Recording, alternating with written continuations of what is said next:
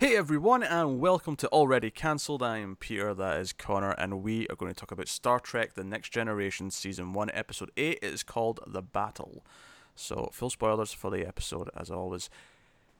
So this episode delves into Picard's past a little bit, also brings back the Ferengi.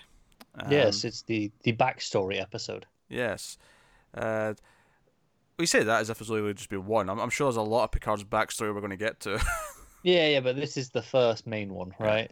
Yeah, it's very specific though. It's like one specific thing. It's just a one specific Yeah. incident, which is this encounter that happened with a Ferengi vessel about 10 years ago, whatever it was, on the Stargazer, which was Picard's ship at the time, and he was captain, and he did a maneuver that is now referred to in the Academy as the Picard maneuver, where he made the ship go to warp speed right in front of the other ship.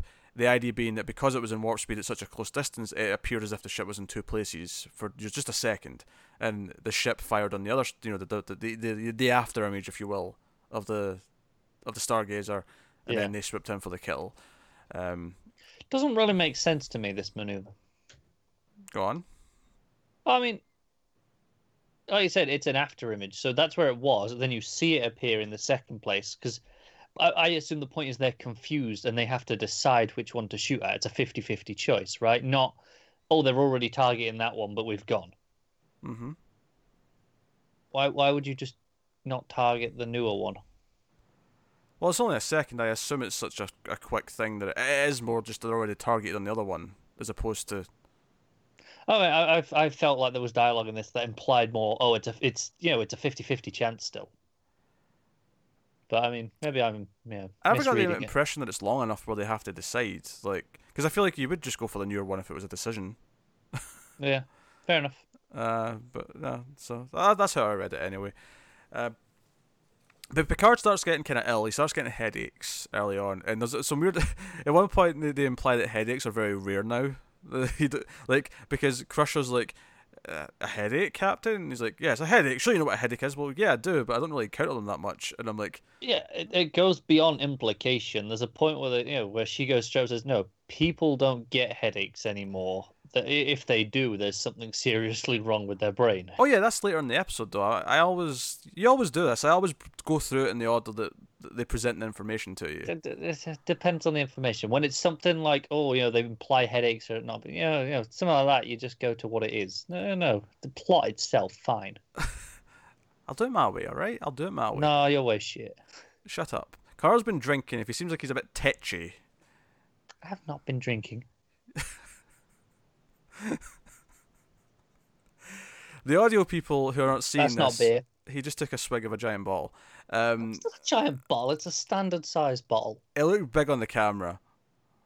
It's a normal bottle. It looked bigger than a normal bottle. It's a 500 ml standard bottle. So you admit it exists. Case closed. All right. No, I mean I admit there is a bottle there. I didn't say what the bottle was. Oh yeah, sure. You're completely sober right now. There's no trickery going on here. But anyway, so he's getting headaches and they're getting worse, and it's kind of weird what was happening to him.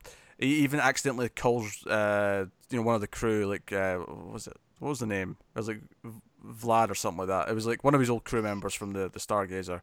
Yeah. Without the V, it was definitely a V name, but and it's like, okay, what's happening to him? And the Ferengi are kind of like, they go on comms, they're meeting with him, and they're like, yeah, we'd like to like discuss a thing. Can we we can come to your ship, we can come to our ship. And Troy's very, I sense some treachery going on here, Captain. Yeah, I feel like that's all she ever does. And he's like, okay, we'll have it here then, so we can control the situation. And they come across. Probably my favorite part of this episode actually is when the lead Ferengi guy is like, "Oh, we've got a present for you," and because actually Wesley says, "Oh, there's a reason, there's a ship coming in, off whatever side of the ship," and LaForge is like, "Oh, he's right. There's a small ship here," and it turns out it's a present for Picard. It's the Stargazer because it was lost. They had to abandon it at some point years ago, and he says, "Oh, we're going to give this to you as a gift," and the other two Ferengi behind him keep going like, "A gift? No What the hell are you charge? talking about? No charge? Yeah. Not selling it? What? This is disgusting." Like, their reactions were kind of cracking me up during this whole scene. It is particularly because I feel like we've all been in shops where there's like the shopkeepers kind of like that, whereas like all like come on, pay up. Like even when you've not you're not even there yet, you kind of decide and they're like, come on, pay. I'm just trying to rush you through. Mm. And I got the same attitude from this Ferengi of like, come on, you've got to pay. I don't know why he's giving you it for free. Well, yeah, I mean, their entire thing being like, like their entire culture is based around commerce, right? Like, that's something we set up in the last time we met them, and they're also still surprised that women are clothed on the starship. If anything, the only joke there that I didn't like was where they said, "Oh, that's interesting," and then Riker sort of smirks and goes, "Yes, they're very interesting." I'm like, "All right, okay, calm down, Riker, calm down, move a bit far." But yeah, actually, do you know what I really liked in this episode? I liked that Wesley, when he comes to tell Geordi about the ship, right? He comes up out of the bridge and he tells him, and it turns out to be true. But when Picard comes in and finds out about it, he turns around and says, "Hey, Wesley, why didn't you just call that over the comms? Why did you have to come up out of the ship?"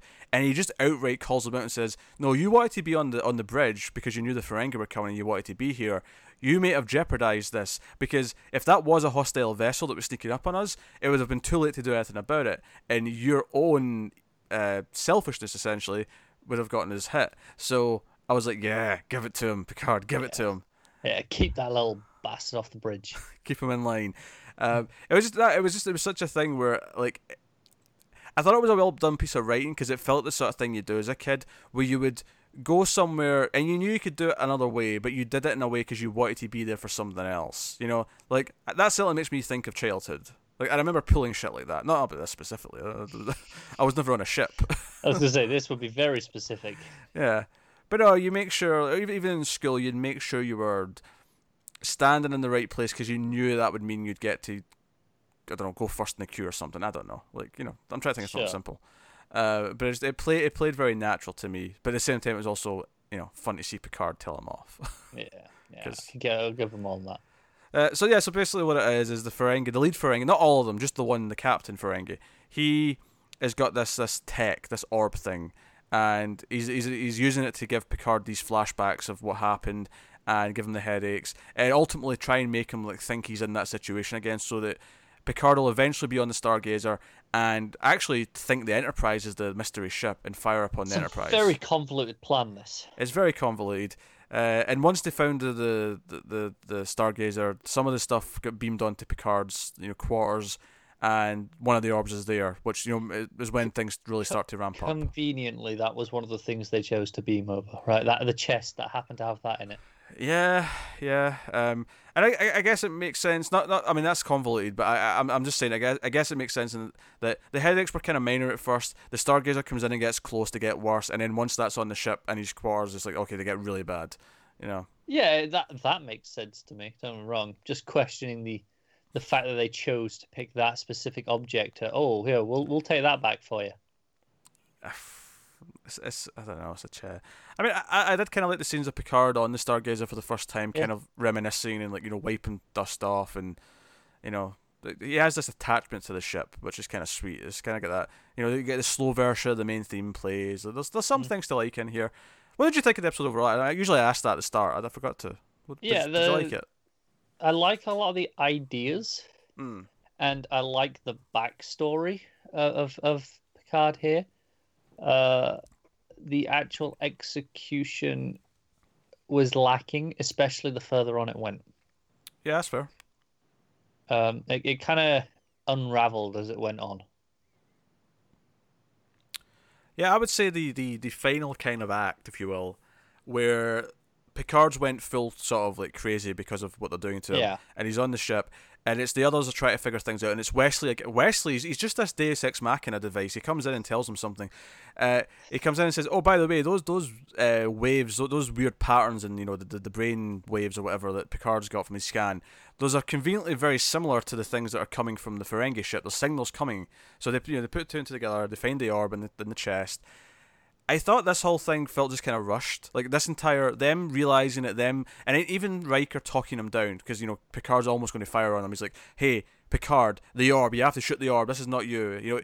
Yeah. He just kind of shouts that a few times, and that essentially is enough to get him to kind of snap out of it and like destroy the orb so that he's fine. Yeah. And then we don't even get to see him back on the ship. He just kind of beams away, and that's when we cut to the exterior and the credits start playing. It's a very abrupt ending, I thought. It is, yeah. I like the idea. I like how they phrased though that the rest of the Ferengi kind of like take over from their captain. They arrest him, and they commit some mutiny. Yeah, I mean, is it mutiny when your captain becomes a criminal? Is that still classed as mutiny? I think it still is. That whole, I don't know what you call it, but when the captain's unfit to be in command anymore, so the first takes over. Like that's not a mutiny, though. It's not in a military ship, but the Ferengi don't have military procedures like that. They don't have the power to relieve them of command. I would have assumed. Okay, well, that's a fair point. Yes, it's a different race, so they have different rules. But so I'm gonna go with mutiny. Okay, I guess it's just 'cause mutiny has this negative connotation where the mutineers are in the wrong because they're. No. I mean, I don't know. Not necessarily. Yeah, because we're on their side here, because they're on the right side here. The captain's the villain. But I liked how Riker put it that they arrested him for this because they saw no commercial value. What it was, yeah. Yeah, and what he was doing, it was all just for vengeance, which is against their code. And it's like, yeah, that's quite funny to me. Yeah, it's almost like the Ferengi aren't evil. They're just completely neutral, and they're just based on this rule of money. And if it's something that's financially beneficial, they'll be on your side, and if it isn't, they won't be.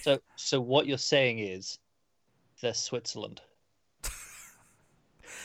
I was worried with how offensive what you were about to say was going to be. That wasn't too bad, but yeah, I thought that was pretty tame. Yeah, that wasn't too bad. I was worried though. I thought you might go somewhere.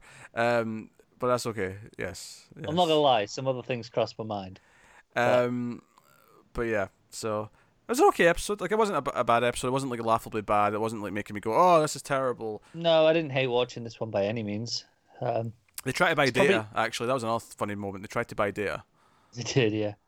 This is probably in the upper half of the ones we've seen so far. Yeah, it's not been a high bar, admittedly, so far, but no, but this it's fine. It's pretty standard. I could get through a season of these. Yeah, it's pretty standard. A couple of funny moments, a couple of character beats that were amusing. Still no Riker sitting down yet. The Riker, and I seen some clips of it. I know what I'm looking for. Oh, I haven't looked yet. He does this thing where he steps over the back of the chair. Does he do it to his chair, or is it just other chairs? No, it's not the chair because he can't do it in the bridge because there's no like. It's just where he can walk up behind a chair. He kind of like steps over it. Okay. And sits down. So we're not talking like stools here. We're talking chairs with a back. Chair with a back, yeah. I mean, he does it to stools as well, but I mean, it's more normal with a stool. Yeah. That's why I'm assuming that it has a back. He swings his leg over the back of the chair. It's because he had back problems and it was just easier to sit down that way for him. That's why the actor that is. Yeah. But it is noticeable. I mean, again, when it's a stool, you don't really question it, but when it's a chair with a back, it's like, okay, that's a weird way to sit down in that chair. Yeah, I'm not gonna miss it. Okay, good. I'm still on the lookout. Yeah. Every episode is like, right, give me a damn chair. We're still watching for this Riker sitting down malarkey. So, yeah. I mean, there actually wasn't that much Wesley in this episode. It's just the two scenes that he popped up in. He popped in to give some exposition. It was kind of weird. Just really annoying, isn't it? Yeah, he also has that weird moment where after Troy and his mother leave the room, he has this little moment where he goes, oh, adults. Yeah. I'm like, what? Oh my God. You're such a little twerp. Can we shove him at the airlock, please? Can we do that? At least give him a couple of slaps. Yeah, Beverly Crusher. Slap him down. He's disciplined, yeah, damn it. It does. I'm not necessarily one for child violence, but I'll make an exception in the case of Wesley Crusher. I approve of this message. Oh, okay. But that's episode 8. Not too bad. Not amazing, but not too bad either. Some nice ideas. Not a tedious one at all. So, what's next time? Next time, yes, episode 9. We do this now, don't we? You forgot again, didn't you? I'll remember. Episode 9. Oh, it's called Hiding Q. So Q's back. Okay. It just says here simply, the Enterprise encounters Q again, and he tempts Riker by endowing him. Endowing, how you say? Riker's dick's going to get twice as big. No, he tempts Riker by endowing him with the powers of Q. Oh, okay. Does that let him sit down like a normal person? Who knows? But I feel that was like really vicious considering he still at the minute sits down. yeah, we've like not a even normal seen him person. sit down. I know. Yet. Yeah. So Q's back. I'm intrigued to see this. This at least sounds interesting. He's giving his godlike powers to one of the crew, which could prove entertaining. Yeah. I mean, if it was Tasha, everything would be a sex dungeon. But It definitely would. I'll be honest though, it might be with Riker too. possibly. That endowed comment you made might not be far off the mark. It's funny actually because obviously Kirk was the ladies' man on the original series, but it's definitely more Riker in this one. I mean, he's not done anything too Kirky yet, but it's not Picard. Picard's not this ladies' man. That'll be Riker.